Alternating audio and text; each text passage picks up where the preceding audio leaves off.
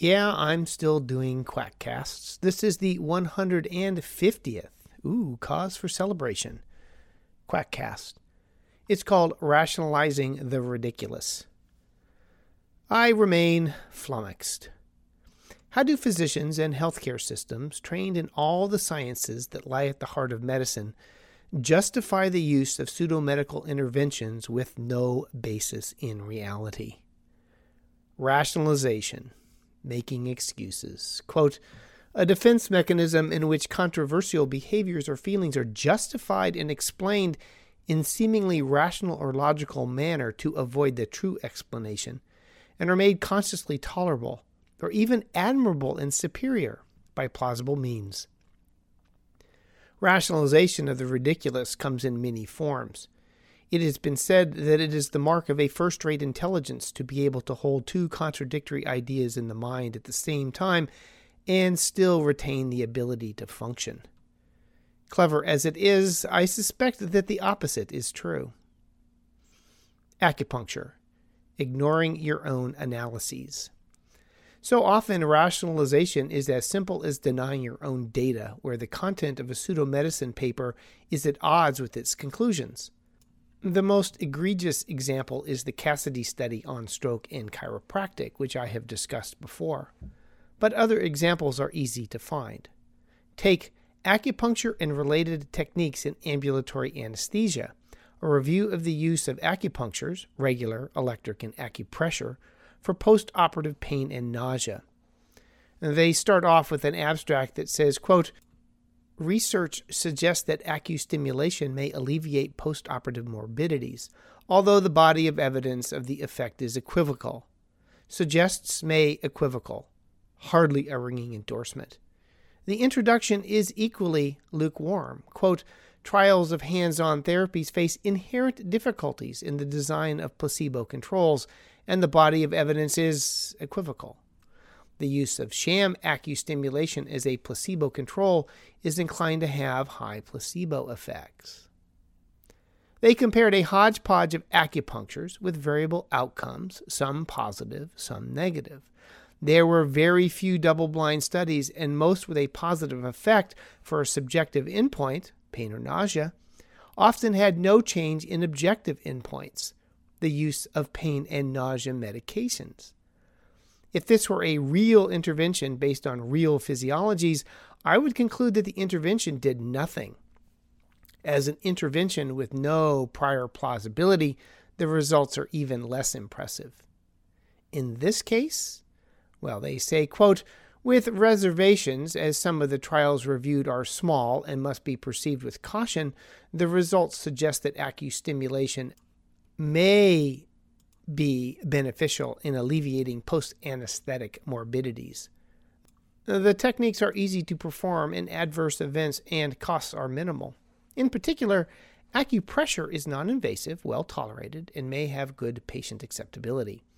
Acupressure can be applied by medical staff, patients, or parents, and maintained after discharge. A feasibility study shows neither delay in the surgical procedure nor additional anesthesia time attributed to the introduction of acupuncture and acupressure. It may be profitable to consider implementing acustimulation to ambulatory patients. I presume they mean profitable here in the sense of beneficial and useful, not financial.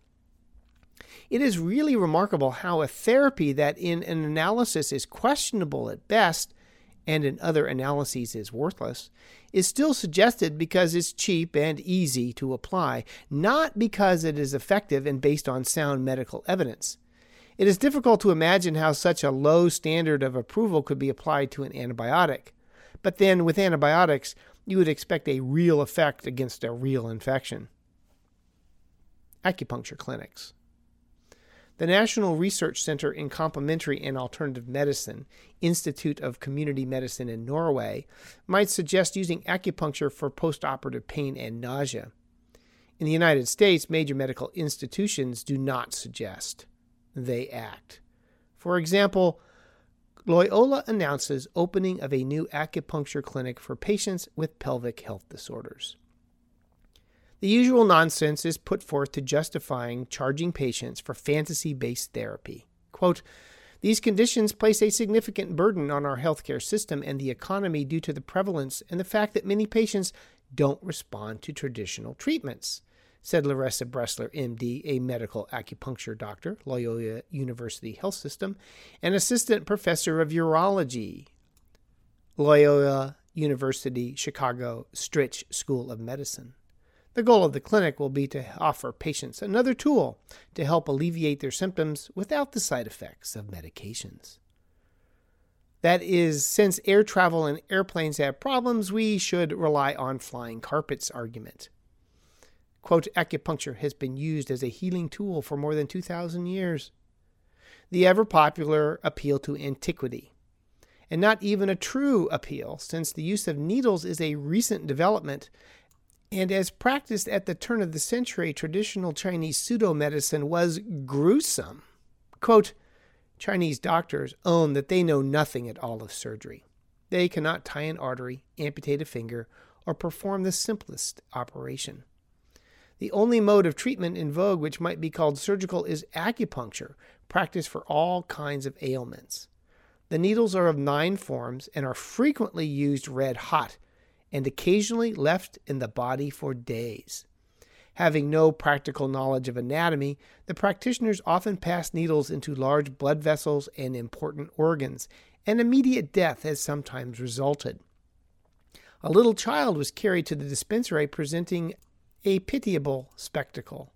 The doctor had told the parents that there was an excess of fire in its body to let out, which he must use cold needles, so he had pierced the abdomen deeply in several places.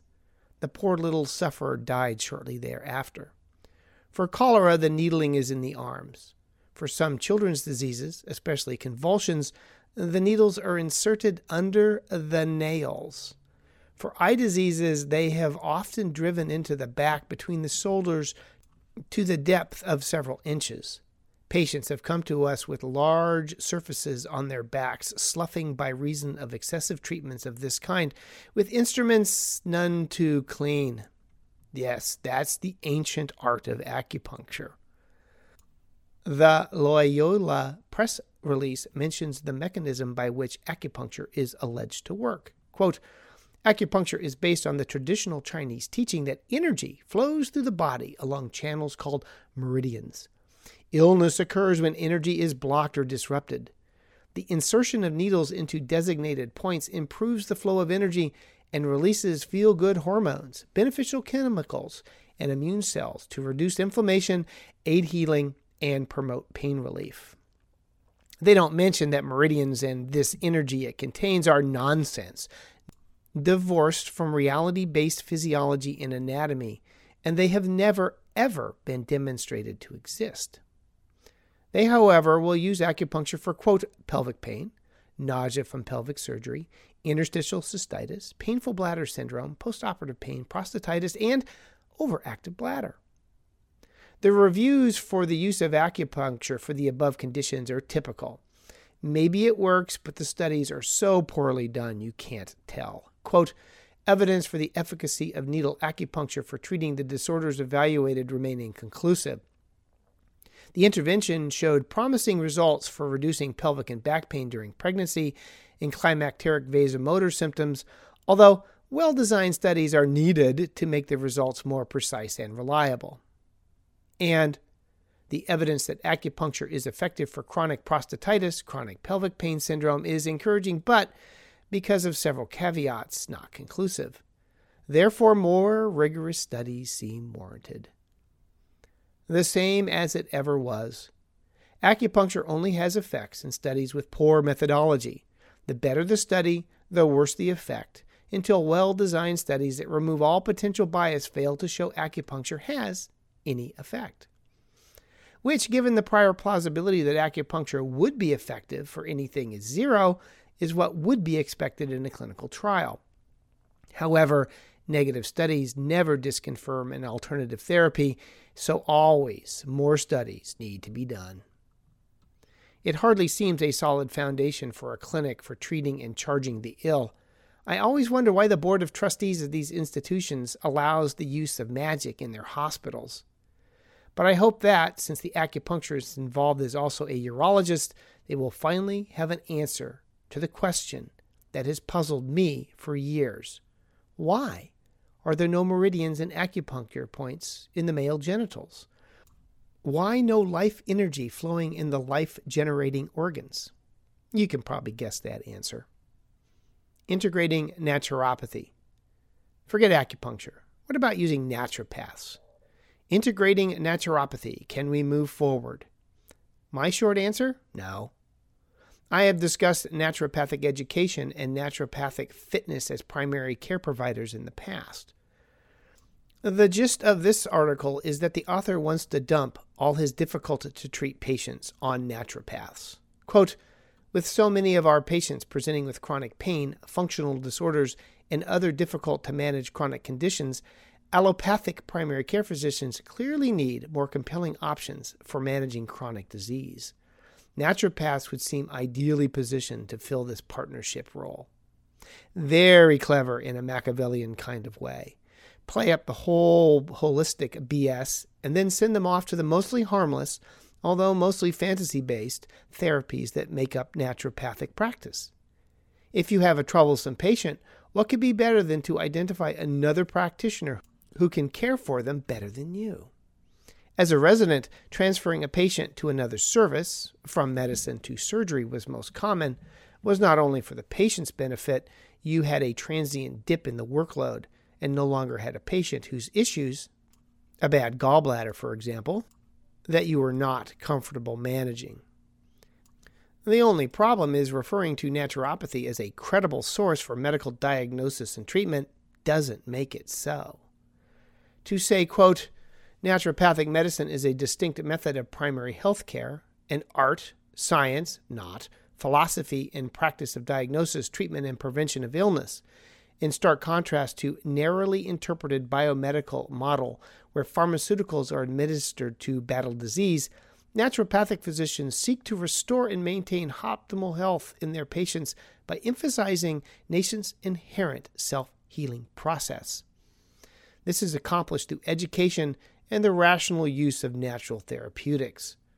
The naturopathic physician thus uses holistic approaches to enhance and restore the body's own innate healing systems. Naturopaths undergo a 4-year graduate-level course of study, but are generally not residency trained. End of quote. This ignores the fact that they are trained in unproven, often irrational fantasy. Nutritional supplements, homeopathy, acupuncture, hydrotherapy, and electrical stimulation. There is no nonsensical therapy that is not part of the naturopathic armamentarium. That is the part of the problem with naturopathy. Any and all medical magic is in their purview, and they are usually anti-vaccine. The author recognizes that there are conflicting paradigms between doctors and naturopaths. You think? He gives several examples of the different approaches between MD and ND for some common diseases, but suggests that somehow these differences can be overcome. It is somewhat akin to recommending raising an alligator as a household pet. In the end, it will end badly. Say, honey, have you seen the dog and the baby? Despite his suggestions that education and medical standards could somehow integrate naturopaths into a reality-based practice of medicine, to do so would require that the naturopath abandon the fantasies in which they have invested time and money. I doubt that will happen. Quote, establishing and improving lines of open, respectful, constructive communication will be a first step toward developing the type of collaboration between allopathic, i.e. real, and naturopathic physicians that our patients deserve. Sorry, our patients do not deserve naturopathic practice, although the lateral pass of the difficult patient might make your clinic easier. To quote me, if you mix cow pie with apple pie, it does not make the cow pie taste better. It makes the apple pie worse. What our patients need is better apple pie, not cow pie. And that ends the 150th Quackcast. You can find the references over at sciencebasedmedicine.org. And don't forget to check out the Society for Science-Based Medicine, sfsbm.org. Otherwise, talk to you later.